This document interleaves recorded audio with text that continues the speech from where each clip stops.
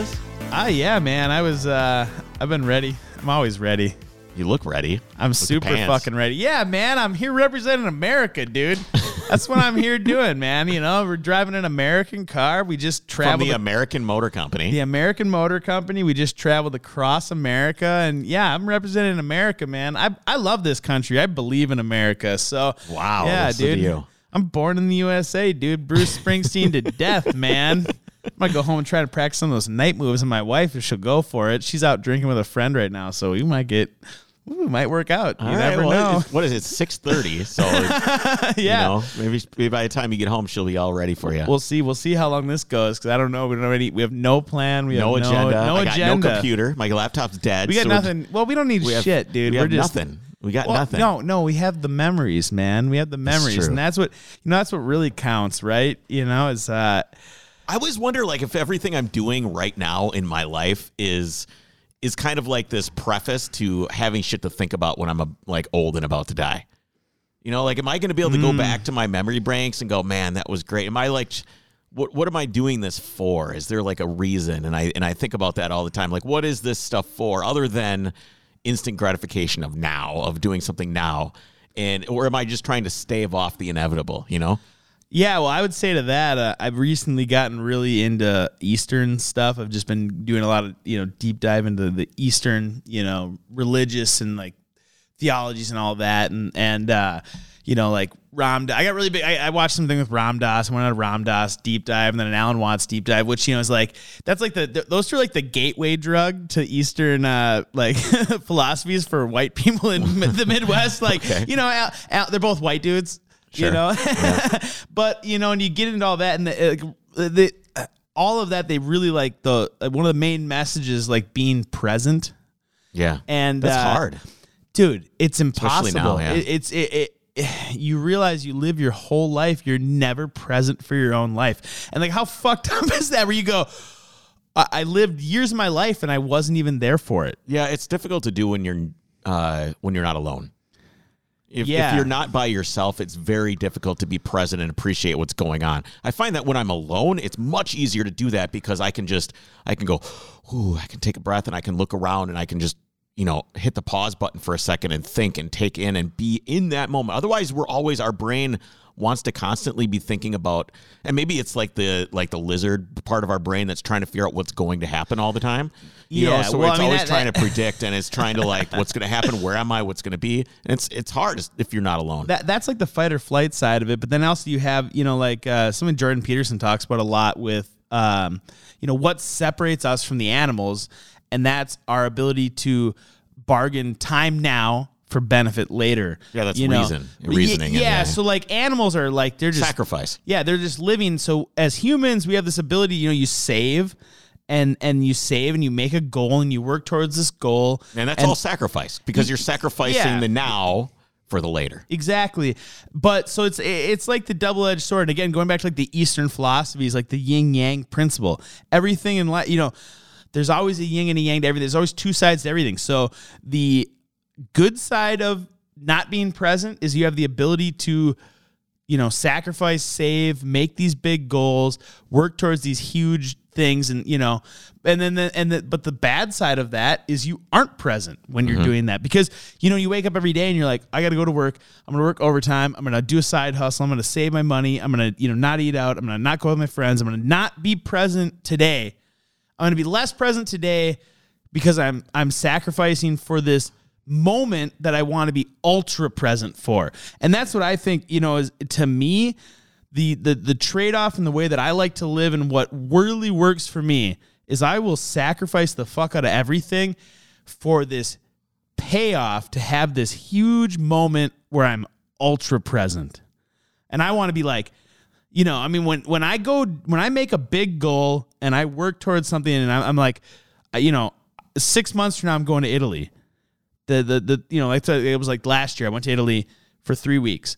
And those 3 weeks, I was, the most present you could ever be, basically as far as like I live my life. So yeah, I think, if you're going to live in this modern society and you don't want to be a fucking caveman, barbarian, hunter gatherer, literally living in the moment to survive. I think the only thing you can really do. I don't think you can be present every moment of every day of your life. I don't think it's feasible because you are sacrificing, you are trading off, you are making goals, you are. It also becomes you need contrast too. It doesn't. It's you need the unique experiences and compared with the pedestrian experiences too. Otherwise, what are you living present in? Like what is special about what you're doing if everything you're doing is always special? So it's, having that time that you're sacrificing gives contrast to the present moments, that ultra present moment that you're having. It's almost like a pleasure delay, right? It's like life edging. Which is what what's really funny about that is that what you're saying, the yang to that is what the Buddhist monks do, where they give up everything and all they own nothing. They have a pair of clothes. What's the payoff for them? I mean, if you deep dive into that, just like literally like psychedelic euphoric enlightenment that's supposedly like a transcendental experience that is. How do they get that? Like, how does that occur? Where does it occur? It's like that's like Swami Rama shit of like people that like meditate for 20 years and then they achieve this like state where they're just they transcend reality basically. Do you think they do? Yeah, I do, because one of the great stories that Ram Dass tells, and who's Ram Dass? Quick, Ram Dass, Timothy Leary. Yes, Ram Dass and Timothy Leary were pals when they were at Harvard and Yale and all these.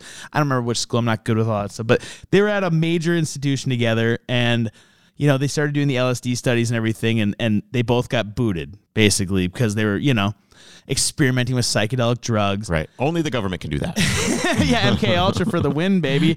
And Ram Dass became this figurehead for Eastern, religious views in America, and ran, he basically toured the country just promoting this and traveled to the East a lot. And his whole life was promoting this Eastern philosophy, basically. And obviously, like Leary, we all know about it. We're not gonna get into all the drug shit and everything, but the most firm, clear-cut example that I can say like really speaks to what becoming a monk and meditating for 20 years is Ram Dass he had a guru, and he went over to the guru and he said, "Hey, I got LSD. I don't need to meditate. I already found my God. My God is LSD." And his guru said, "Was this God to LSD or what he found when he was on LSD?" Well, if you've ever done LSD, I mean, you have a transcendent experience, right? If you take enough LSD, you have a transcendent experience. So it's the experience that he's... So basically what Ram Dass was saying is that this is a car podcast, guys. You spent 20 fucking years meditating, and I dropped a piece of paper on my tongue, and we had the same experience. And his guru said, "You're full of shit and you don't get it." And so Ram Dass gave his guru a dose of LSD, like 1,200 micrograms, which is like 50 hits of acid. So to give you an idea of like, if you take a hit of acid, you can't drive a car. If you took a hit of acid, you've never done it before, you wouldn't be able to drive a car. You'd be like freaking out. You'd be in a weird place on one hit. For how long?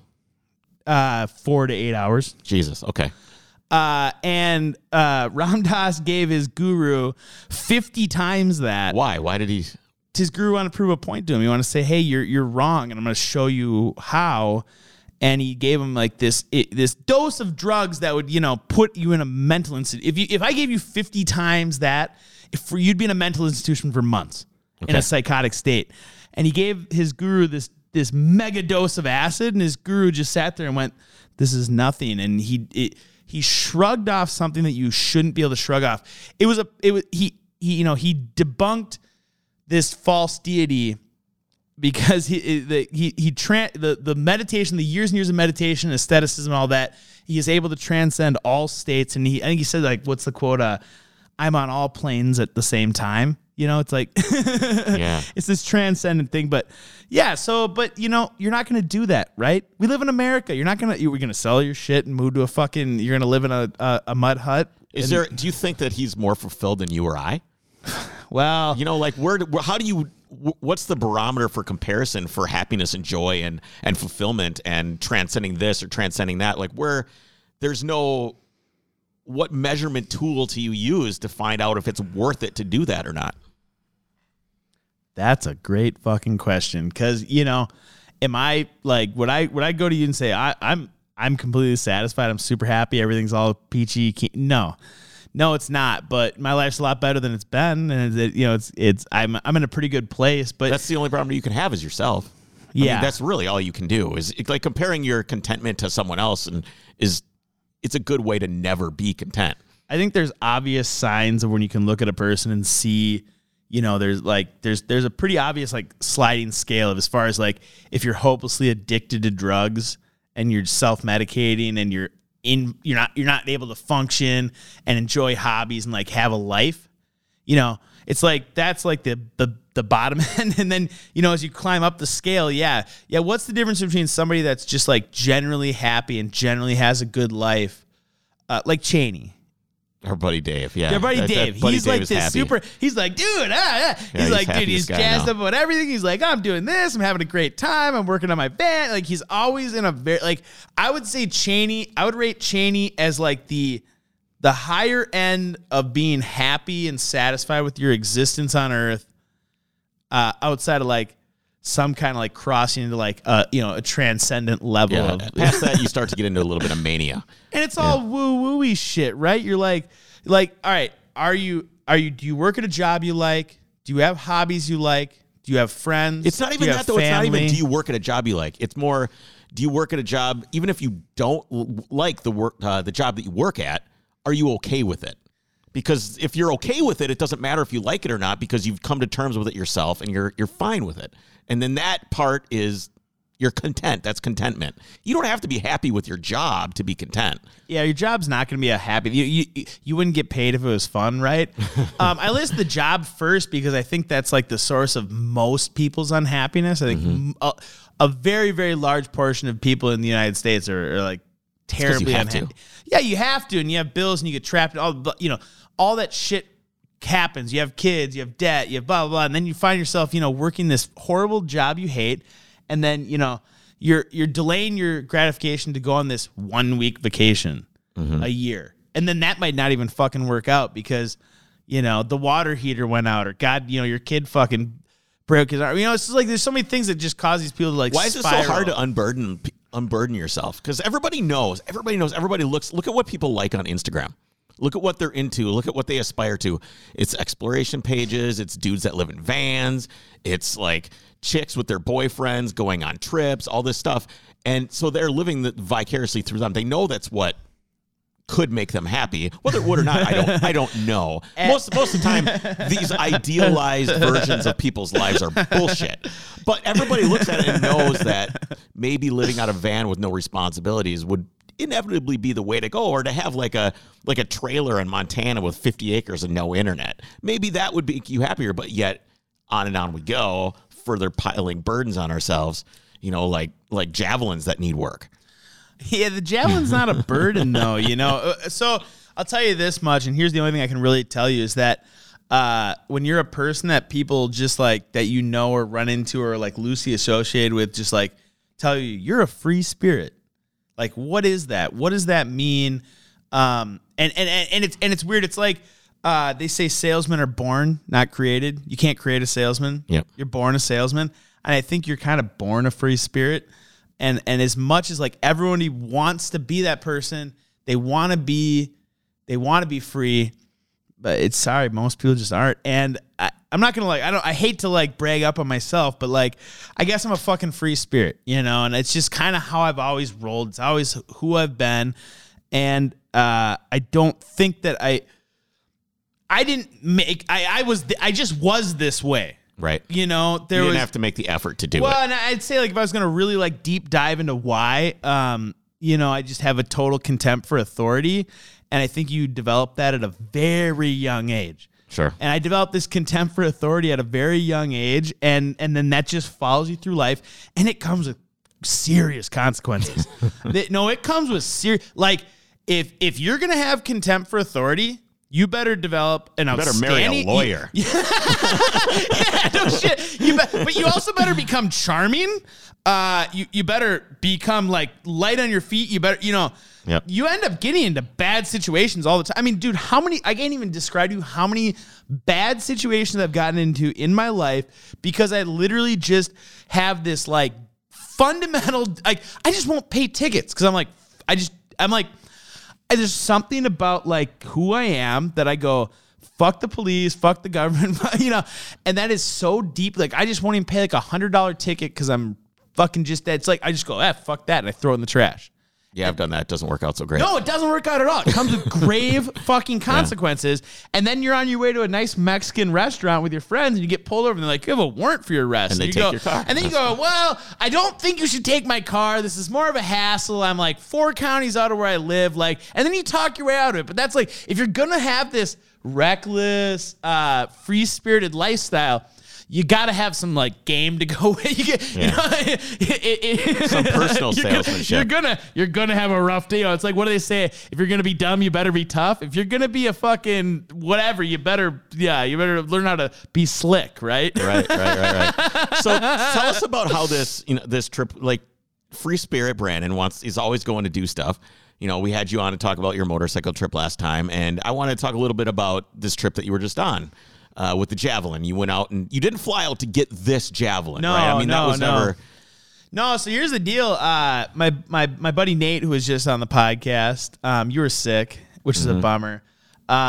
So Nate gets me, and like I love Nate. He's one of my best friends, and like he moved to Bend, 2 years ago, and he paid me 2 years ago to drive his van that was here in Minnesota out to Bend. Just in the move, he couldn't bring this one vehicle, and he goes, "Hey, I'll give you $500 in gas money to bring this van out to me."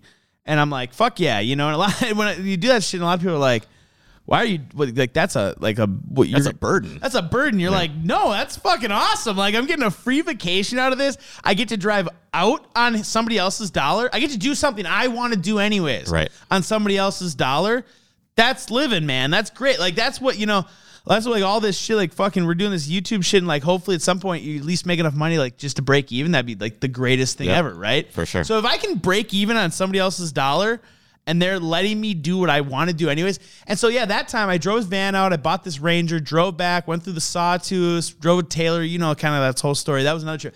So then Nate is leaving Bend and moving to Santa Cruz, and I just, I go, hey, I'll help you move, fly me out, because it's like, $250 plane ticket. He's like, yeah, I'll fly you out and I'll pay your gas money back home. So he flew me out. He didn't find out what kind of car you were going to, with the fuel economy. He told me 30 miles to the gallon, but he ended up giving me $500 cash for gas money, which whatever. Like, I mean, so Nate flies me out. I leave Minnesota on Tuesday morning.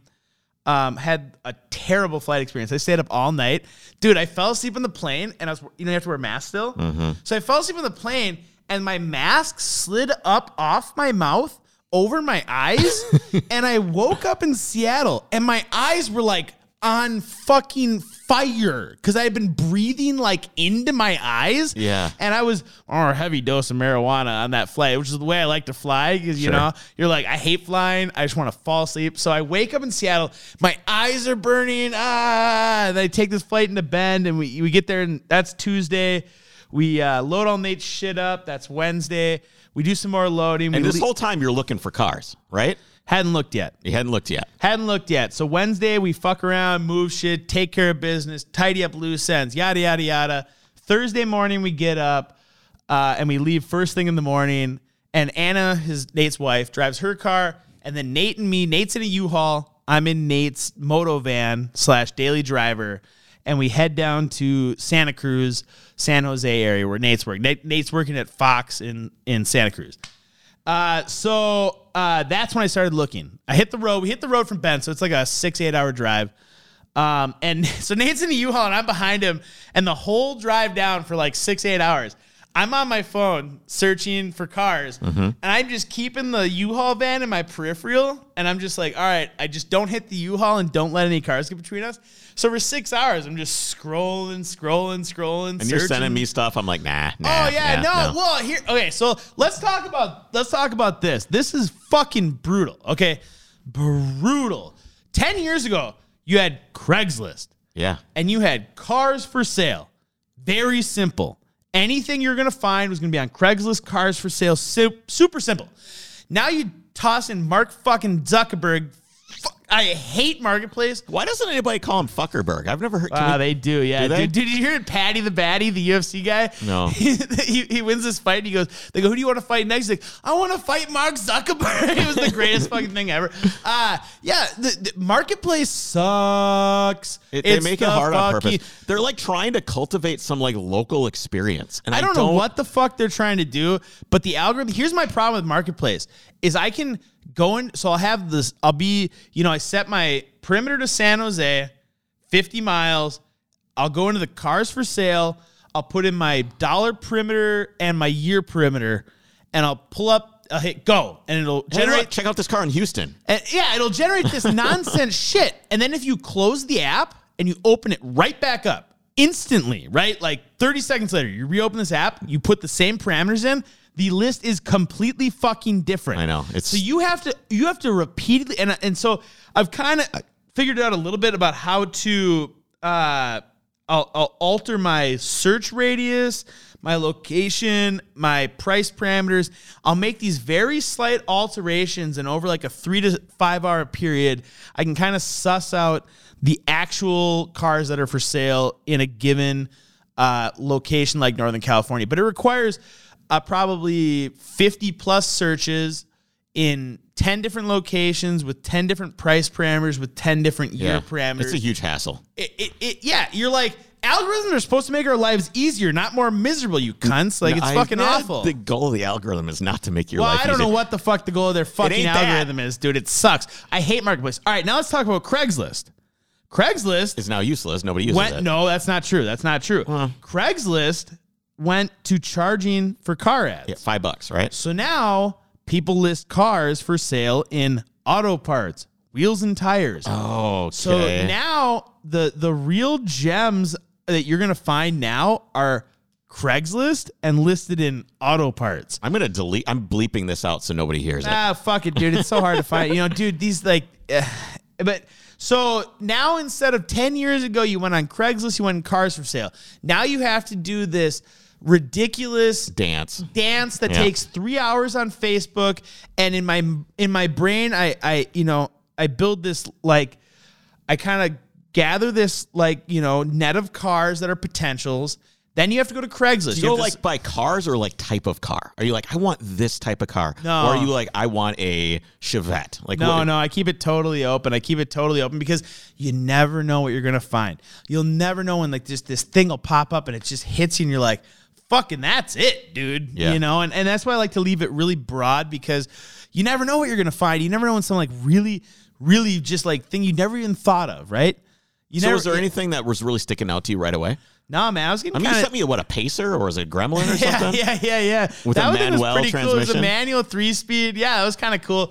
No, man, I was actually kind of bumming, dude. I was like legitimately. What was your price restriction? Where were you at for price? 4,000. I was trying to be under 4,000. It doesn't get you much anymore. No, it doesn't get you much anymore. That's a problem. That's what I'm starting to realize, dude. And like now, like when you look at like a good Mark 1's $5,000 again. Oof. Remember, dude, when 2008, when I first wanted a Mark 1, they were $5,000. Then they went to like 2,500, and then now they're crawling back up again. I used to buy him for $500. Well, yeah, but it's like I'm ancient, you're old as fuck. So, but yeah, and that was like I was legitimately kind of bumming, and I hadn't found a car. We were down in San Jose, and we had moved. Nate, it's because your price. That's what it was. Well, really. Yeah, I mean there was some cool stuff, but yeah, it's a dicey, It's like you never know when you're gonna find a gem. Like I bought this super fucking great Cherokee XJ Cherokee out of Portland for $1,900. Mm-hmm. Really nice condition, really cool color combo.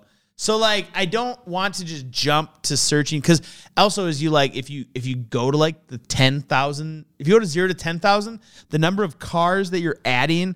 So like you got to kind of like, I don't have a good way of explaining to you how I like section out, because it's very like, it's kind of erratic how like I go to these brackets. So like I'll go to like a 500 to 3,000 or 3,500 bracket, and then I'll go 2,500 to 5,500 bracket. I do the same thing, man. I know, but I'm trying to explain to people that like, dude, with the Facebook Marketplace algorithm is such a piece of shit. Yep. You have to do these really weird brackets, and it literally you can search 20 different things, and you have to search 20 different parameters to really develop an idea of the actual probably 500 cars for sale in your spectrum of what you're looking for. And when you're on Craigslist, you could type like minus Chevy, and it would pull all the Chevys out of your search. Dude, Craigslist is dope as far as and so you could really filter it down. You could have like a search, and then you could save that. You could bookmark that.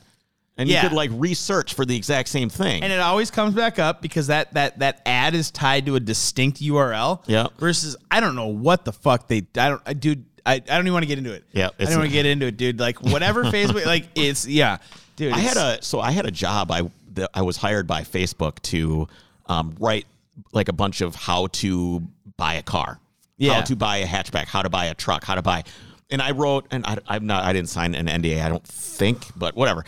It's not a big deal. Anyway, so I wrote all this stuff, and I was communicating with Facebook about this is what you would want to know if you were actually going to buy one of these things. And they ended up not using anything I wrote. Yeah, probably because it was too actual legitimate. It was really legitimate. It was really broken down for people. But I mean, it got to the point where it was like, well, I Googled and it says that Toyota has a 3-cylinder engine. Why didn't you talk about that in this? And it was became this comical thing. And I'm only saying that to explain that the people that are writing this algorithm don't know anything about cars. Yeah. Nothing. And they live in Silicon Valley. They don't drive cars. They don't like cars. They don't want anything to do with people driving their own cars and having personal autonomy. Okay, this is nothing that they want. So they don't care. They don't give a shit about you with your $2,500 to $5,000 bracket. It is not even it's not even a micro piece of dust on their radar. They don't care. So here's the thing I'll say that I'm going to tell you right now, that in the way that everything in life is again yin and yang, I think that the yin to the Silicon Valley yang of not giving a fuck about any of this is there's a huge benefit to us people that care, because they do such a bad job and they make it so difficult and it's so contrived, and you know that they could make an algorithm that would help you find these gems. Yep. A guy could make a site like gemfinder.com or whatever that like helps you like find these amazing things, right? There's a way to do it. But they do the exact opposite. Yeah, the database isn't accessible by anyone, so you can't even. It's really funny. So I find this car, and I was showing my uncle, and my uncle had this just gem of a line. He goes, dude, finding a really good car to buy on Craigslist.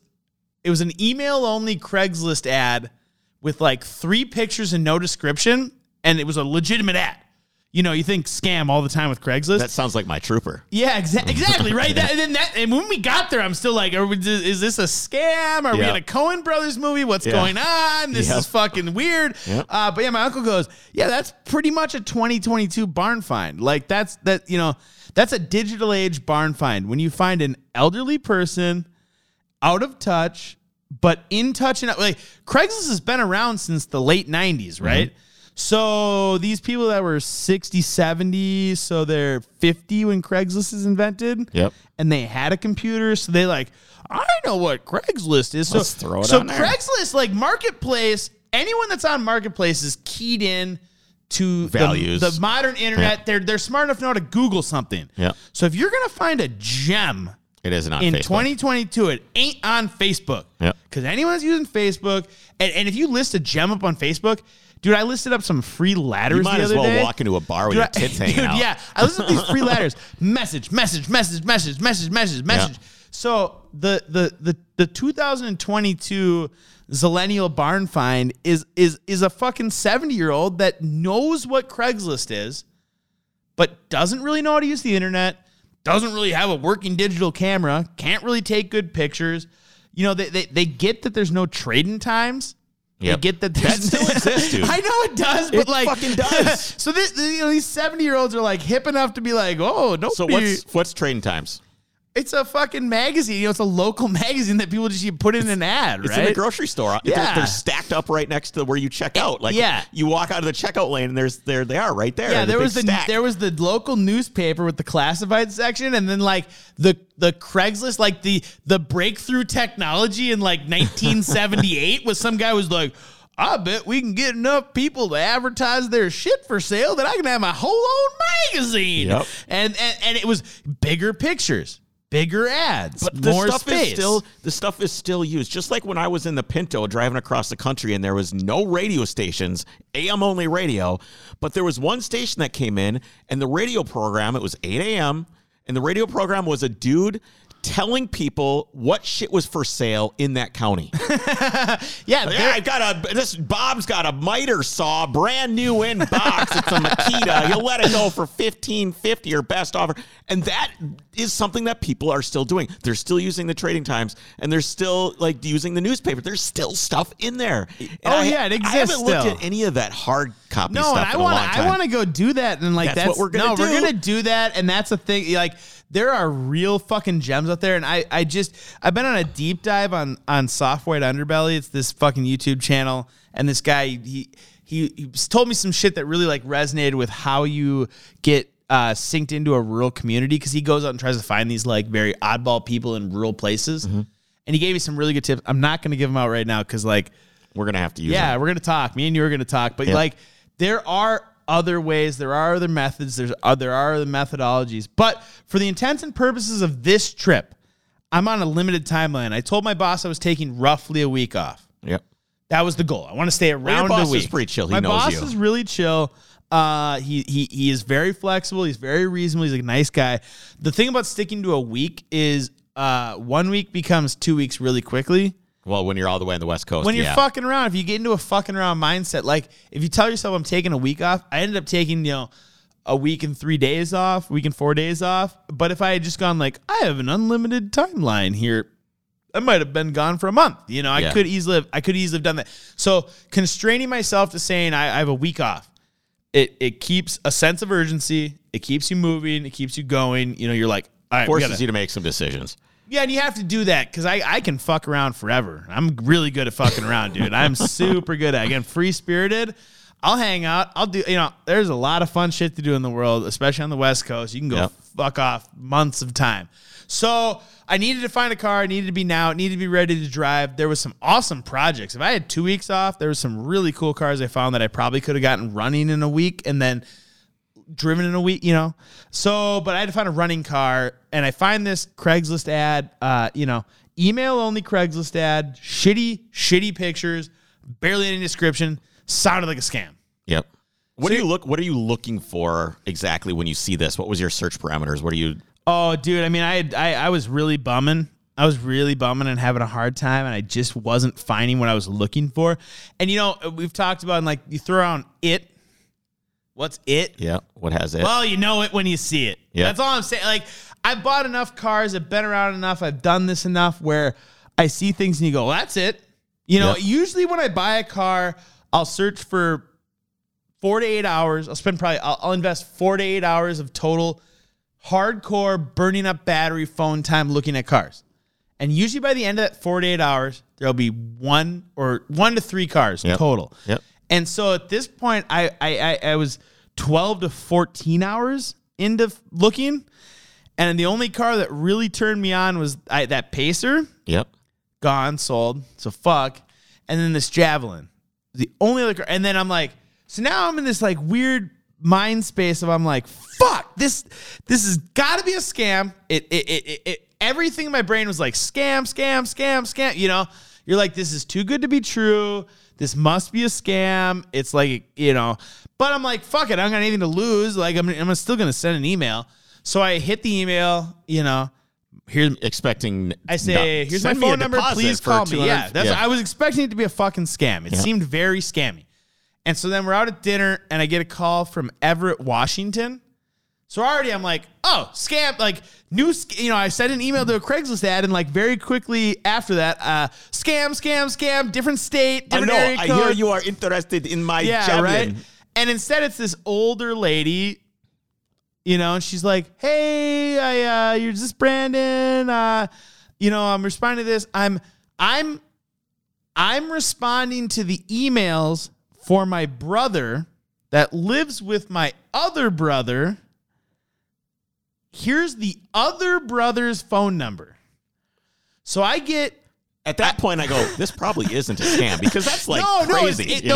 So this is where it crossed the threshold of this is legitimate, but I also become keenly aware of the fact that I'm dealing with lunatics, you're playing telephone. elderly people, sick people. Yep.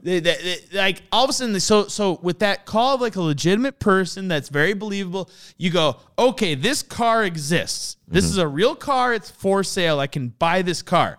But you also become keenly aware that this is a precarious situation because you're dealing with some kind of strange circumstances. And you immediately know why it's still available. Exactly, because this is going to be a difficult car to buy. Right. You know it. So you're like, oh, we just found gold. We just found a difficult car to buy. But that gold is about 300 feet under bedrock. Yeah, it's going to be difficult. You're like, this is so much a scam. How many people even respond to this? Like, there's so many things I'm like, okay, so now we're in that space of like, you're like, and okay. Did you send it to me pretty much right away? Was that when you sent it to me? I can't remember. Yeah, probably. I I sent it. Yeah. I'm like, yeah, this is great. It was out of budget, but whatever. And so now I'm in the lurch where you're like, I'm fucking excited. Like, I can actually buy this car. This could actually happen. Yeah. I'm like, now I'm pumped. Like, yep. I'll tell you what, dude. There's like, there's a couple things that turn me on. Like, and one of the, like, as far as like heart palpitations, excitement, like hard to sleep at night, like things that actually get me going, really actually like turn me on, get me going, super excited. Yep. That aren't like stimulants. The chase of a real find. Yep. Because there's so few real, true finds Yep. in this world. They're a rare thing. So I call the brother and I get him on the phone. And he answers his phone right away. So I'm like, okay, thank God, right? Like, because, you might call that number for weeks and, who knows. Gotta get the guy on the phone. I can't understand a fucking thing this guy's saying. Okay. Not a fucking word. I couldn't understand a fucking thing he said. So it's like, just a bad connection, or the guy's just old, or what's the deal? I'll get to that. So I managed to, it's like late Thursday night, and I go, I'll come look at the car first thing tomorrow morning. I'm like, 9 o'clock. You can't even understand it. I'm like, okay, so I had a hard time falling asleep that night because I was legitimately very excited. And I pass out. I get up. I wake up at like 6 a.m. because we're on the West Coast, and I'm like, we're 3 hours ahead. So I like smoke cigarettes and walk around and waiting to call this guy. I call him at 8:30. He's just like screaming at me on the phone at 8:30 when I call him, like, fuck, I just blew the deal. Like, and then he goes, 10 o'clock. So I got 10 o'clock. I got Dixon Landing Road. Milpitas I got from the fucking ad. That's all I got on this car. Legitimately all I could understand. That's all I got. Yep. So I go to Nate. I go, hey, we got to go find this car. He goes, what's the address? I go, I don't have an address. I'm like, we're going to, but and this is a great, Nate's such a fucking G dude.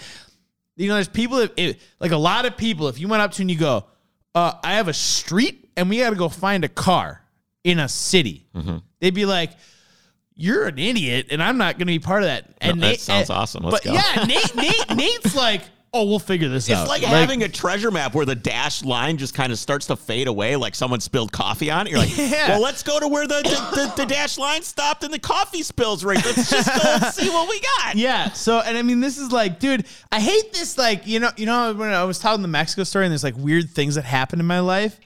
This seems fake. This is like, this is like the kind of shit that you'd make up to be like, oh, let's enhance the drama of this.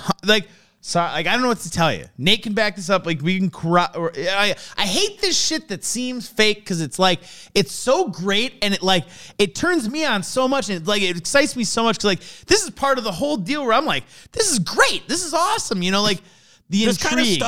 This kind of stuff happens a lot, but you have to put yourself in a position for these things to happen. You have to have experience after experience after experience after experience, and then boom, you'll have one of the big ones. Yeah. It'll happen to you if you just keep doing it. It will. I just really. And I'm not even talking about a find or a deal. I'm talking about a really good experience that's special. It's this shit that seems made up because there's certain things where the suspense of disbelief and the alarm bells ring, and I'm setting you up for what's going to happen next because this is just shit that you go, this is made up. You're fucking lying, because it's the kind of thing that I'd lie about to make a story better. So Nate and I go to Milpitas. We got Dixon Landing Road. We pull it up on Google Maps and we look at it. Dixon Landing Road tees on two ends. And it's like a 10-mile long road. All right. So we're like, okay, we're just going to go to one end and figure it the fuck out. So we drive to the end of this road and we like turn around to drive down Dixon Landing. And the corner of Dixon Landing's on McCarthy Boulevard. And like, woo-woo shit, right? That's my last name. You're like, I'm trying to buy this car. I'm in this weird place. We've like got this no address, like this, all these factions, the situation like builds, and then it culminates in us like turning a Yui in front of a fucking street sign that says my fucking name on it. And you got to just go, well, this is meant to be, you know? But like, I hate that you're shit. Like chuckling to yourself. What if it's right here? Well, yeah, but you're like, this is like, what? You're like, hey, universe, fuck you. Like, don't do this a little on the nose, universe. You know what I'm saying? Right. Like, you're like, this is so ridiculous. Like, when these things happen in my life, I've had situations in my life where things went so wrong. You're like, oh, there's like no, right doesn't even exist anymore. And then these things that go right, and then it's like, it's the kind of shit that, you've written a fiction book, right?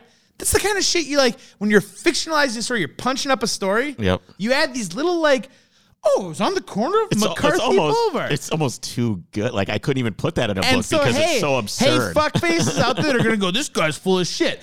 Go to Google Maps, type in Dixon Landing Road, Milpitas, California, and go to the, I want to say, south end of the road, and you'll see McCarthy fucking Boulevard. I'm not making this up. This isn't bullshit. I can't explain this shit. You're like, God damn it. So we get to this, we turn around, we start driving up Dixon Landing. I got the Craigslist ad open, and I see the Javelin parked under a sunshade with terracotta, shingle, the tiles. And it's You're like Sherlock Holmesing the hell out of this. It's like the metal frame that holds up the sunshade is like painted in like a avocado green with a white brick wall. Okay. And so we just drive along. We're just like cruising in a 30-mile-an-hour road, putting. I'm like, there it is. I mean, plain as day. It wasn't, it's a big apartment complex. Yeah. The whole thing's surrounded in a white brick wall. And it was like, I'm like, there it is. And we just pull in and we just drive through the parking lot. There's the Javelin, which is like a great moment. You're like, oh, this car really exists. It's real. Like that's exciting, right? That's like exciting too. Cause because up to this point, it's like, everything's a little enigmatic. I've bought cars where I've exchanged money and had deals fall through. Like deals fall through all the time. All the time. So when you're at the point where you found one thing you want, the odds of a singular deal going through, working out, no hitches.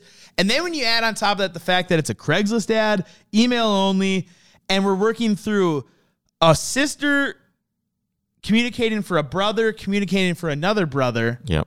So like you're like, this is a very fucking precarious deal. And my bosses at German Auto Works, they buy and sell a lot of cars, and they do these precarious deals, and they do them really well. That's one of the reasons my bosses do so well at buying these cars they do really well on, because they know how. And props to them. Like I just, you realize you start to get an appreciation of how you handle precarious situations for purchasing things. Yep. Because the best cars come from dying people. Because the most loved cars people hang on to till the day they die. Yep. And that's always a precarious situation. It's hard. It's also a sensitive situation. It's a lot of things. Yeah. It's a lot of things. And this guy that sold the Javelin. Yeah, let's take it. Hold on just a second. We're going to get something to drink. Yeah, I got something to drink.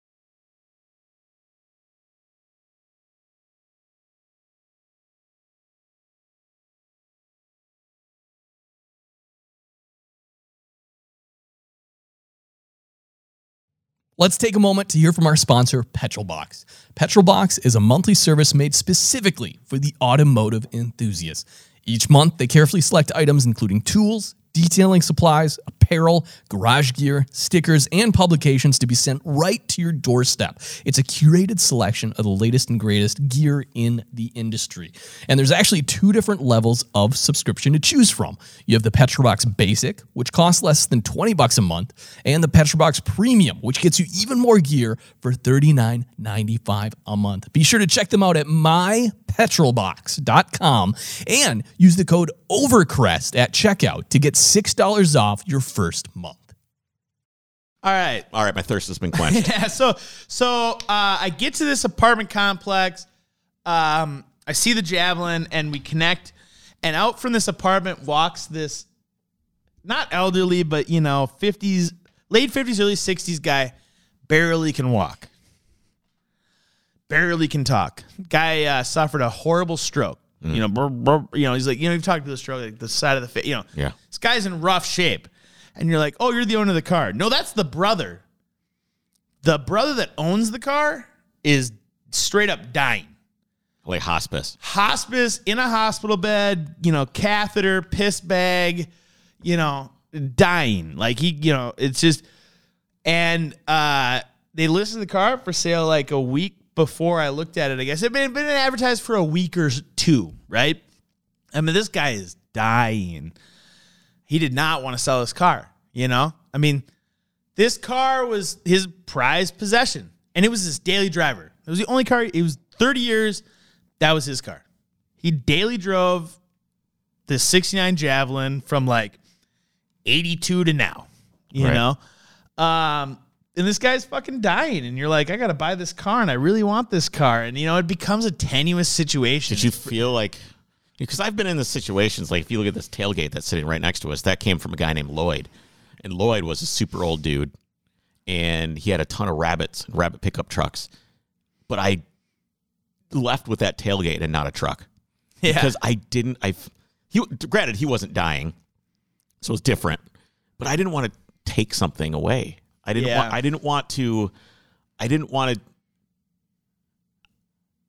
felt if I would have tried to buy something from him, that it was almost like theft. Yeah, man. Not even just theft of the vehicle, but theft of part of him. No, yeah. What you're really stealing, and these people are completely cognizant of it, is that the world at large, they're leaving the world, and the world at large doesn't know them, doesn't care about them.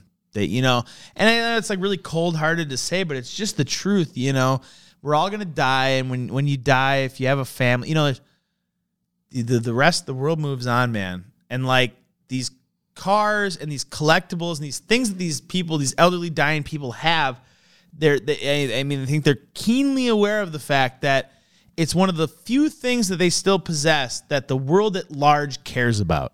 Mm-hmm. If you're not a fan, if you're just a regular fucking Joe, like these known people, these famous people, when they're dying, they get all these accolades and everything. But 99.999% of people just die, and they just disappear, and the world moves on. And as you're going through that, which it's got to be a very painful process, and it's difficult and all that, and you're like, this man had no physical strength left. He had no physical abilities. He could barely speak. He had nothing. Literally, the only thing this man had left in the world was his Javelin. Knowing it was still parked outside. Couldn't drive it.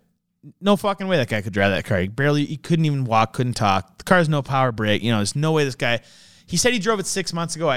He must have been on if he drove that car 6 months ago, he was on a very steep decline in health, because you got to have a decent amount of physical strength to drive that car, because it has manual fucking brakes. Right. So yeah, the guy didn't want to sell the car. He knows he's dying, and that's like his last, it's just like, it's this last thing that ties him to the world, right? Mm-hmm. Really, it is. Like, it's something he loves that the world loves too.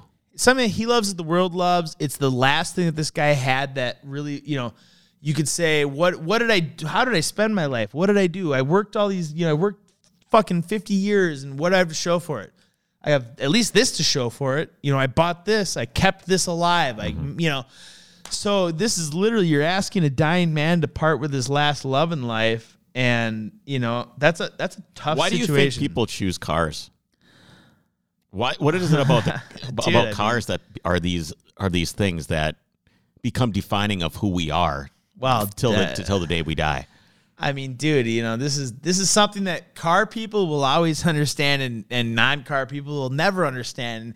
If you say it's just a car, it's just a car. It's not just a car. It's never just, because here's the thing. Even if you have a fucking Toyota Corolla, and you're just a fucking person that doesn't give a fuck about a car, if you really think about it, if you really consider it, if you really were to look at it, when you send this piece of shit Toyota Corolla to the junkyard, you probably can remember where that dent came from and where that scratch came from and that stain in the seat and all these,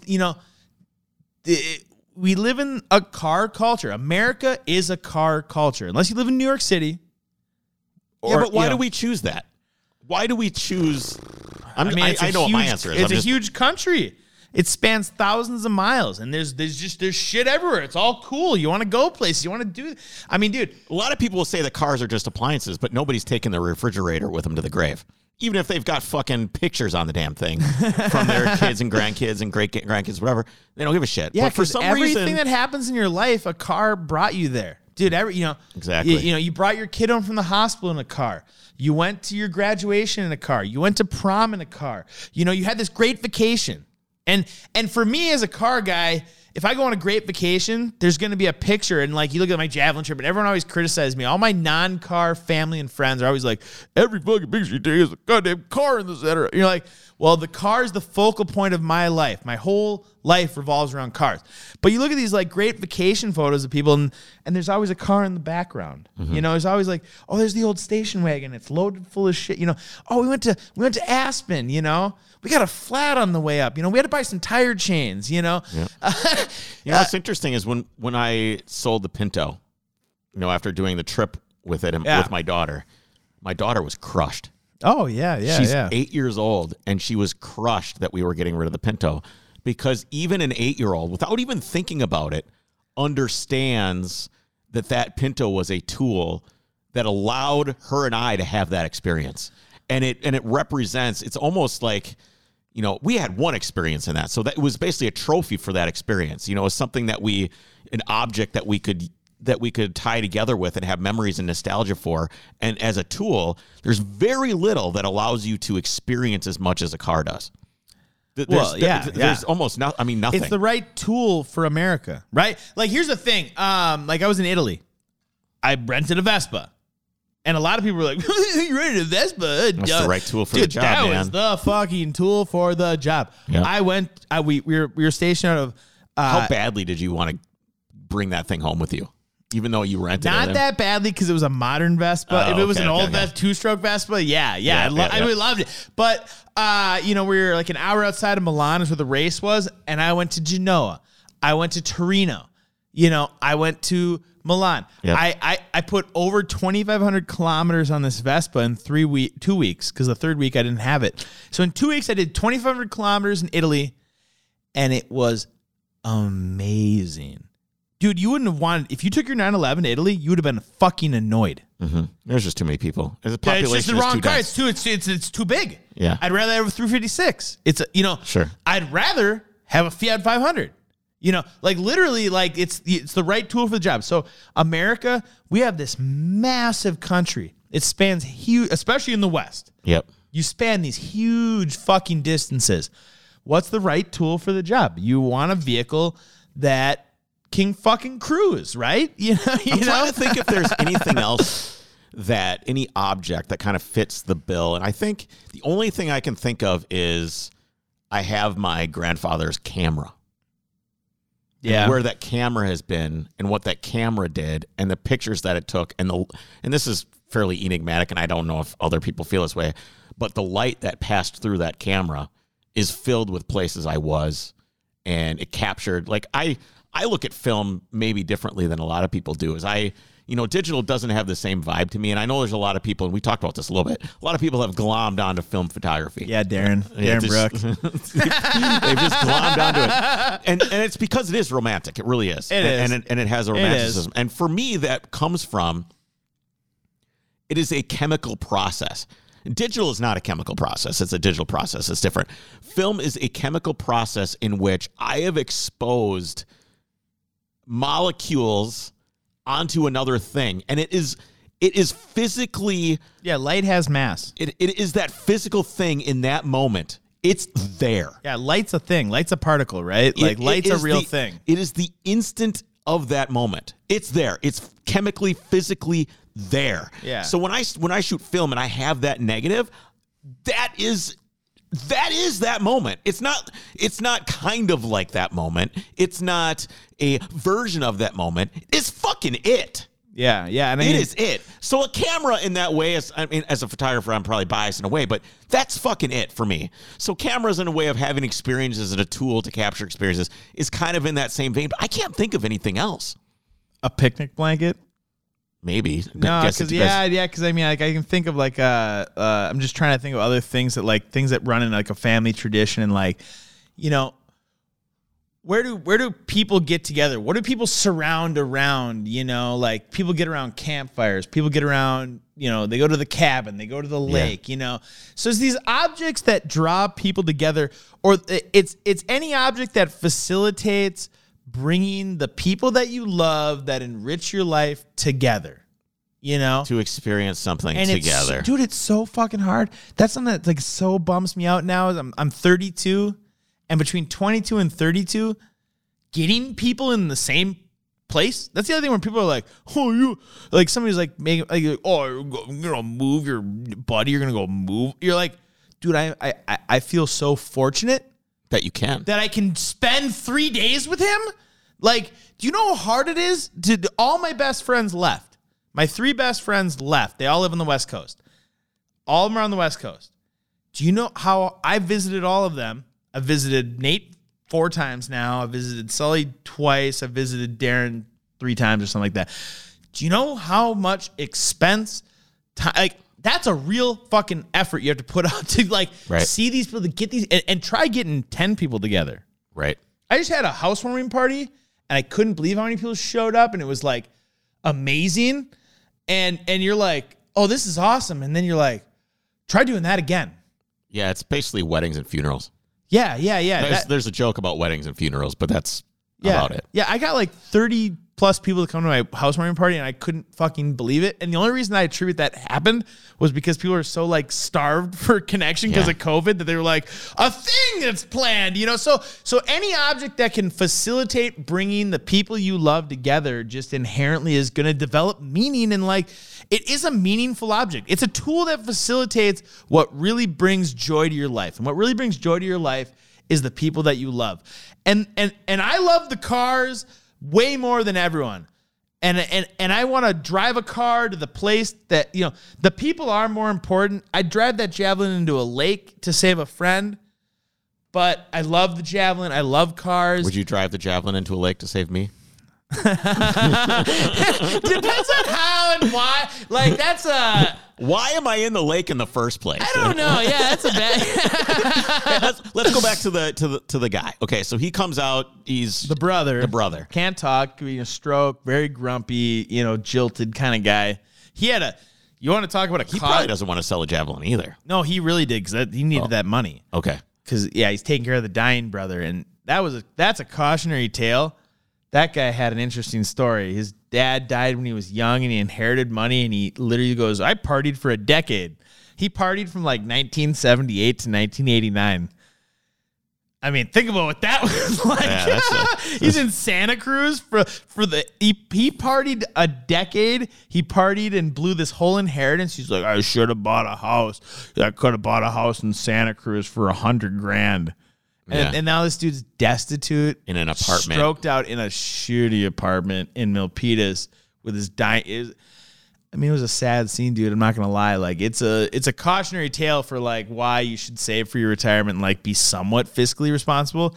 You know, talking about sacrifice and living in the moment and doing these things. Like, you are gonna die, and you should try to be at least a little prepared for it. But so yeah, the brother wanted to sell it, and so I went and talked to the guy that actually owned the car. He could barely speak. He could still smoke though. Okay. Me and him smoked a cig together. Yeah, you know, it's like, dude, that Nate was giving me a fucking hilarious. Nate's been telling me to quit. I need to quit smoking, and Nate was like, "I'm trying to get you to quit smoking too." No, I know. I really need to quit smoking. It's gonna kill me. I know that. I know. And like when you're like sitting there smoking a cigarette with a dying dude, that's like literally. I mean, you're like, this is a bad scene, but you know. So it was another funny thing when I walked in. The guy's in a hospital bed, and he's got like a little TV, and he had Bonanza on. And I walked in and I go, oh, Bonanza. And the guy literally like looks at me like, who the fuck are you? He's like, how the fuck does this kid know what Bonanza is? I don't know. I don't know how, you know, TV. I don't know. I don't know how I knew it was Bonanza, you know. But Yeah. So, and I spent a good amount of time hanging out with this. We smoked a cigarette together. We hung out. We talked. And it was very difficult to communicate. But I spent some time with the guy. I wanted to spend some time with the guy and get everything I could out of him that I could, as far as not for my benefit, but for his benefit. Because, you understand the weight, the severity. Like, there's just gravity in this whole situation. This guy's going to die. He could be dead right now. You know what I mean? Like, that's how rough this situation is. And you're taking this man, And so I'm showing him my Instagram. I'm showing him pictures on my phone. I'm showing him all this stuff. And I'm going, you owned this car. You bought this car because obviously you thought it was cool. You liked it, and you want to fundamentally connect with this guy and be like, hey, we're cut from the same cloth. And he was like I don't know, he was some union tradesman. And I'm like, hey, I'm a mechanic. I work with my hands. And he at least, it's like, look, there's an inevitability of this situation that this car has to go. They need the money. The car has to go. This guy's going to fucking die. Like, there's nothing I can do to change that. Right. But you at least want, when you're faced with a dying man, you at least, when I drove away with that car, you want him to go somehow feel as good about the situation as he can. Right.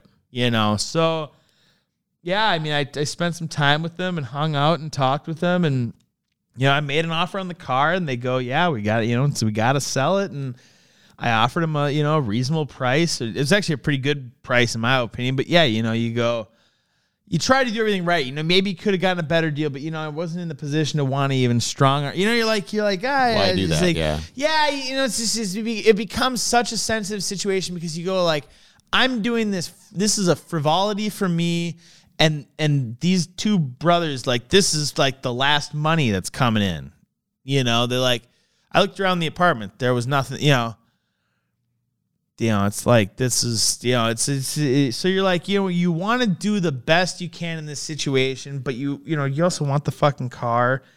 And, you do, I'm not going to be disingenuous and say like, oh yeah, I'm so pious, like, you're like, fuck that. You're like, but you want to do right by this guy in the same way that you'd want somebody to do right. If I died tomorrow, and everyone was like, "Oh, good, buy a toolbox for $100," you're like, "Fuck you, dude!" Like, don't come and be a vulture, and like, you just want to, I like to sleep well at night, and I want to be a decent person, So, at the end of the day, even on your deathbed, the only person that's going to really judge you is you. You got to live up to your own standards and expectations. Yeah, I agree with that. I just like to sleep well at night, man. I like to go to bed and just fucking. I like to not have a care in the world when I go to bed.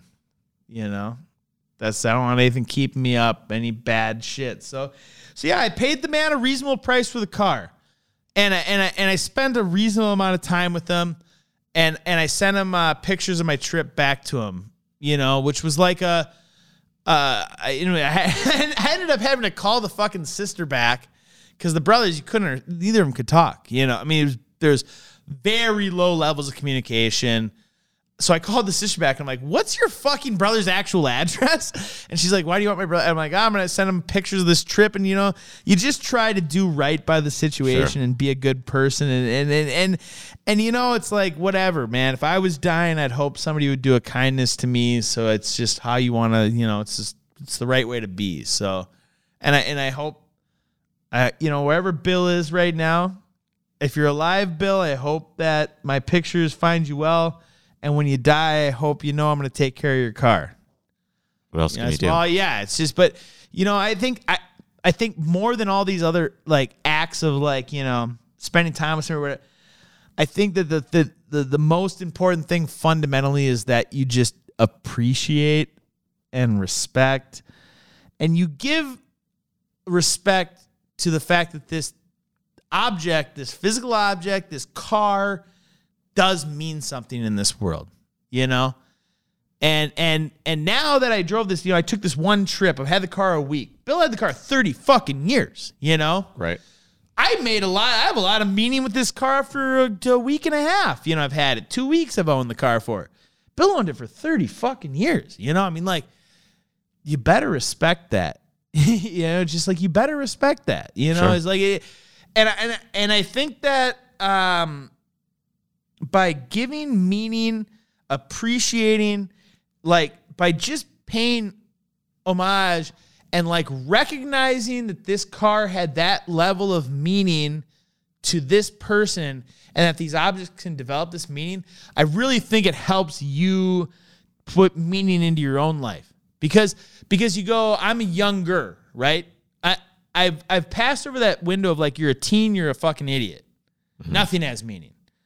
In your 20s, you kind of start figuring things out a little bit. You get your feet on the ground. Can't just wait till you're 40 and you're like, wow. I'm halfway done with this trip. Yeah, right? Now I'm in my 30s, and now you're like, I bought a house. I have a wife. It's time to start putting deep roots in. Yeah, you start trying to think of more meaningful ways to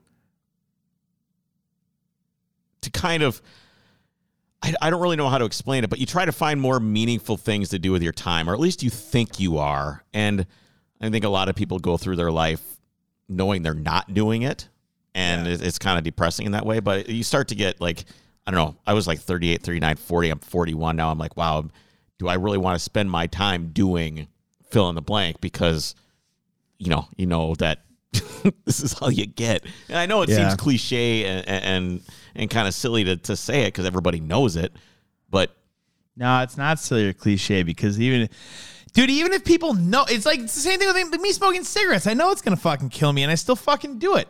It's the same where people go, I know that living a good life and being a good person and developing rapport with people and building respect and elevating my position in life and living well and doing all these things and being a good husband and being a good wife. You know these things are all important, but people just blow them off all the time. It's the same way I blow off. I suck down fucking a pack of cigarettes a day, and I go, God damn, Bill's fucking, I'm going to be Bill. I'm going to be fucking dying, and my wife's going to be, you're like, fuck, but then you do it anyways, So, dude, one thing that's really changed for me in the last few years is from like serial podcast listening, and you like follow these people that have these very long podcast arcs. We're in the decade plus range for some podcasters. Yeah, we're 5 years. You're 5 years. Yeah. Rogan's like 12, so and one thing is you like, cause I'll when I like get into a podcast, I'll go back to episode 1 and I listen through the whole thing. Cause I want to follow the whole arc of a podcast.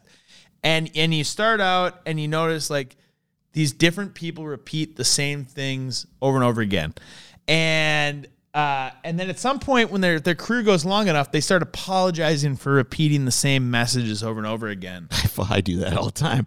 No, fuck that, dude. I'm never apologizing for repeating the same messages over and over again. I worry about it. Everybody knows what my message is now. No, fuck that. Fuck that. You need daily reminders, dude. Dude, that's like if you want to talk about like religion, why do the Catholics make you do the fucking rosaries? Mm-hmm. Why, there's this, dude, people, you forget right away. You forget. If you don't check yourself every day, if you don't go, am I even working towards something? Am I even like, what am I, dude, if you don't fucking check yourself every day and go, what am I aiming at? Do I have an aim? Yeah. Am I just aimlessly, floating? Did I tell my wife I loved her today? That's something I would worry. That is something that is, I do literally is like a thing that just has become like permanent in my brain. I make sure to tell my wife I love her at least twice a day. And it's like fucking stupid, As far as like to say it like, oh yeah, duh. And then you go, when's the last time you told your wife you loved her? And I'm trying to hit like twice a day. You do twice a day, every day. I would say I'm on a 2+ a day telling my wife I love her streak for 5+ years. And I'm not ashamed of that one iota. Yeah, no, man, that's what you got to do. And you got to do it. And you got to remind yourself, you got to check yourself every day. And that's like this like trip, it's like, dude, I've taken a trip every, dude, if I go through like the last couple years, so I just got back from the Javelin trip. 4 months before that, I went on the pup trip. 4 months before that, I went to Italy. 6 months before that, I went to Oregon. I've done more trips in the last 3 years than most people do in multiple decades.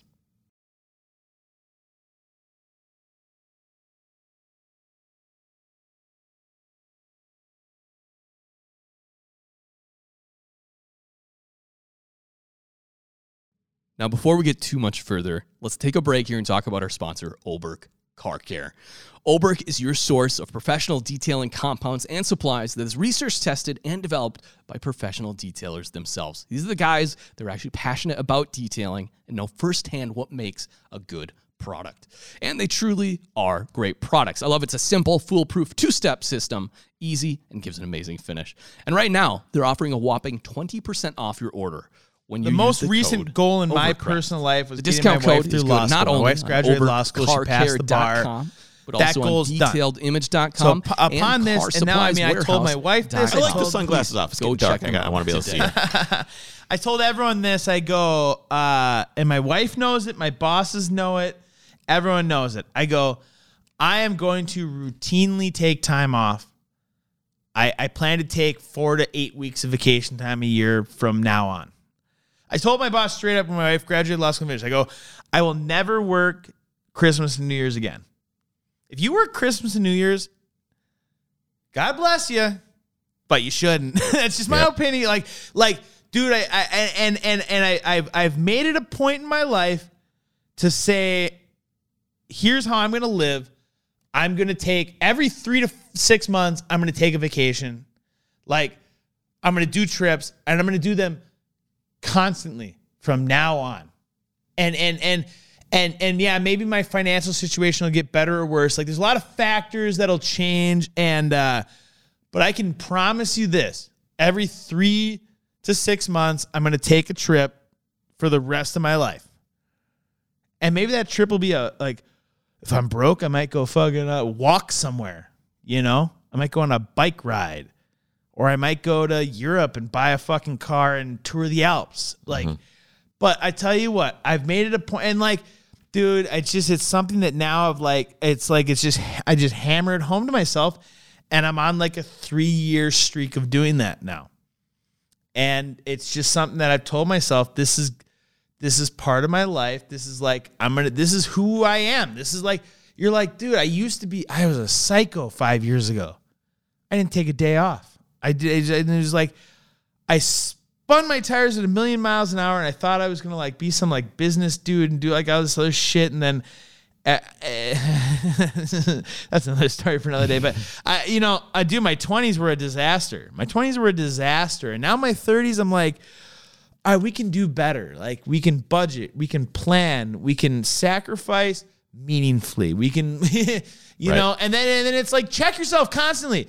Are you achieving your goals? It's like, are you doing these trips? It's like, if you got to live meaningfully, and you got to like do what you say you're going to do. It's like, it's my favorite Ron White joke. So Dr. Phil goes, what's the secret to like happiness or success in life? And Dr. Phil goes, do the things you say you're going to do. And Ron White goes, I got home and there was a half a bottle of scotch on the counter. So I got to finish what you start in this life. It's like, but yeah, it's true. It's like, dude, do what you say you're going to do, and like, do it right, and that's just like what it's all about for me now, is, and like, here's the other thing too. I'm not a man of like huge means. Dude, this trip, buying this Javelin and going on this trip, I spent 3/4 of my cash assets on this trip. Right. Between the car and the trip. $6,000 car, you do the fucking math and figure out how much money you have. I'm not a wealthy dude. Like, it's just the reality. I'm a man of very humble means. I've always made money, but I've never made great money. Despite the car I have, everybody looks at the Porsche and thinks I just have a ton of money too. Yeah, and I just bought a 911, and that's going to be a fucking 5+ year deal.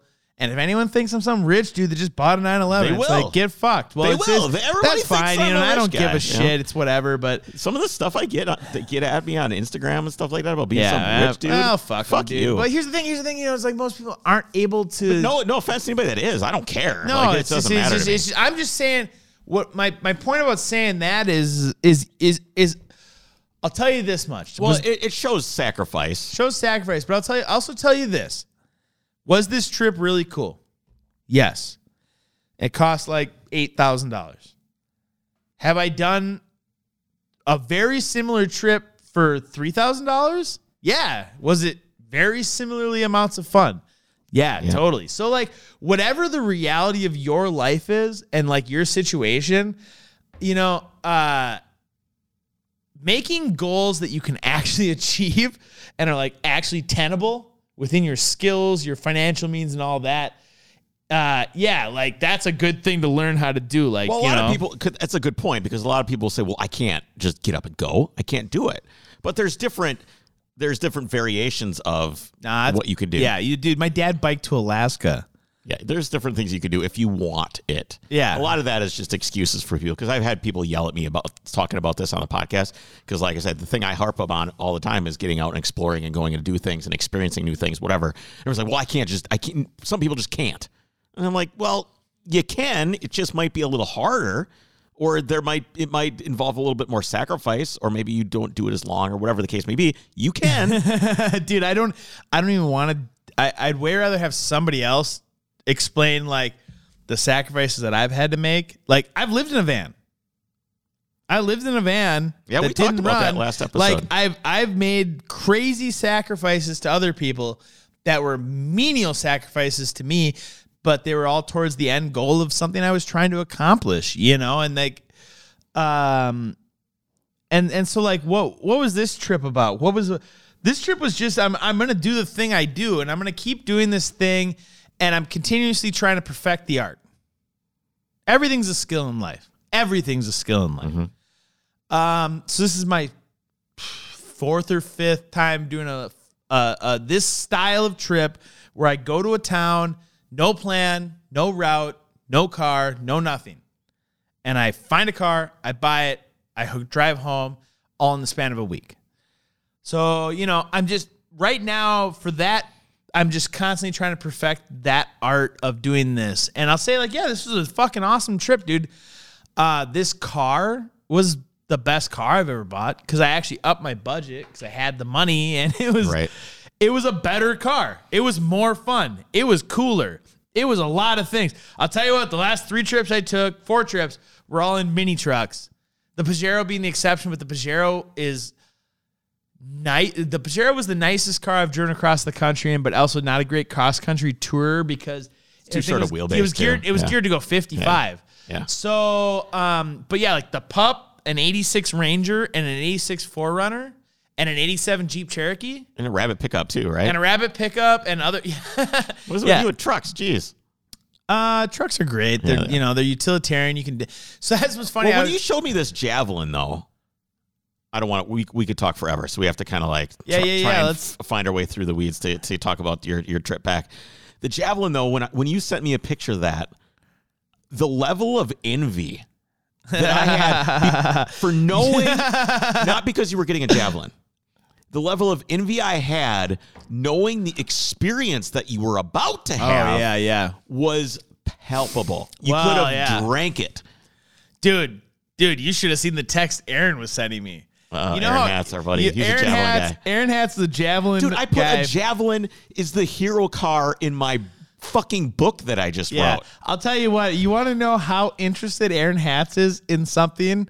It's directly correlated to how quickly he responds in text messaging. If he's not interested, he'll ignore you for fucking the rest of your life. Yeah.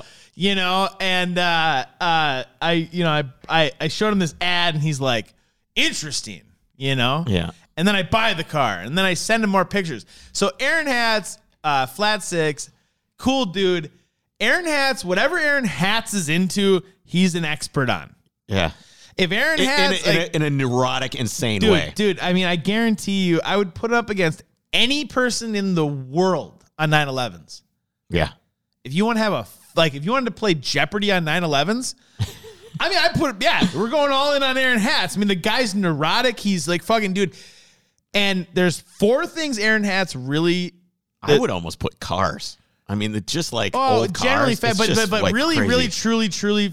Yeah, Aaron Hatz is an expert. Aaron Hatz could write a book on 911s. Offshore racing. Don Aronow, Rolexes, and Javelins. Yeah, for sure. So I buy this fucking car, and I get it home. If you could somehow extract his brain and put it on Instagram, he'd have like 10 million followers. Well, because it is like the identity infinitely of fascinating. Cool. Yeah, he's infinite. I mean, he's just... My friendship with Aaron Hatz, I mean, he's a guy I was aware of, and I didn't know, like, you know how things in life disappoint? A lot of things in life disappoint. Yeah. Aaron Hetz is not disappointed. Dude, I was putting back together that 71 911T. Yep. And I'm putting the seatbelts in, and I sent him a picture, and I got the hardware all laid out, and I sent him this picture, and I go, because I was a little confused, and I'm like, I'm putting this seatbelt in. I'm like, is this the right spacers?